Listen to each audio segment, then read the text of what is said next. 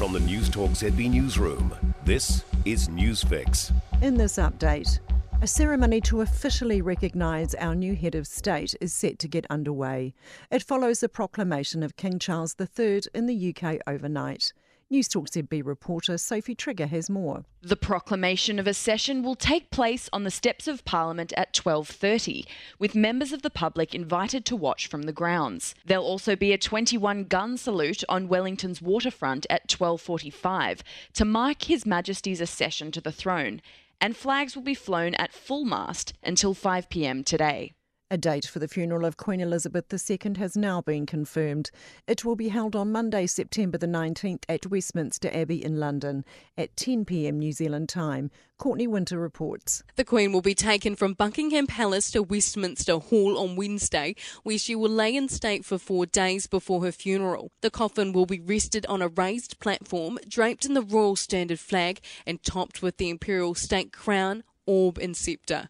Members of the public will then be able to come and pay their respects. A birdwatching society has spoken of the tragic loss of 5 of its members.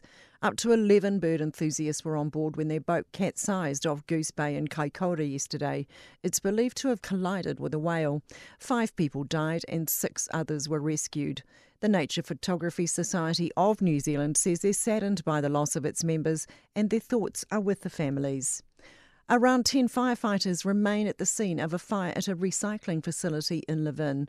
Crews were called to the fire just before 6:30 this morning, with 30 firefighters tackling the blaze at its peak. Residents have been advised to keep windows and doors closed to avoid exposure to potentially toxic smoke.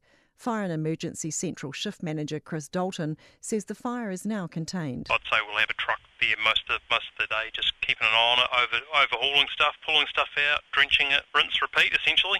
That's news. In sport, world number 1 Iga Swiatek has won her 3rd career Grand Slam title, winning the US Open in straight sets.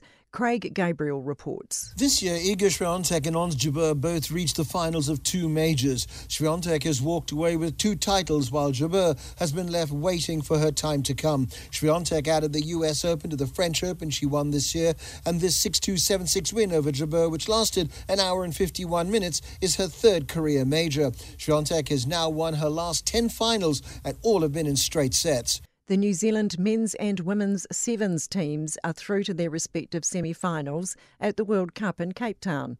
The All Black Sevens will meet Ireland in tonight's semi. Meanwhile, the Black Ferns Sevens thrashed Ireland 28-0 to set up a semi-final showdown with France. That's sport. I'm Sandy Hodge. For more news, listen to News Talk ZB live on iHeartRadio.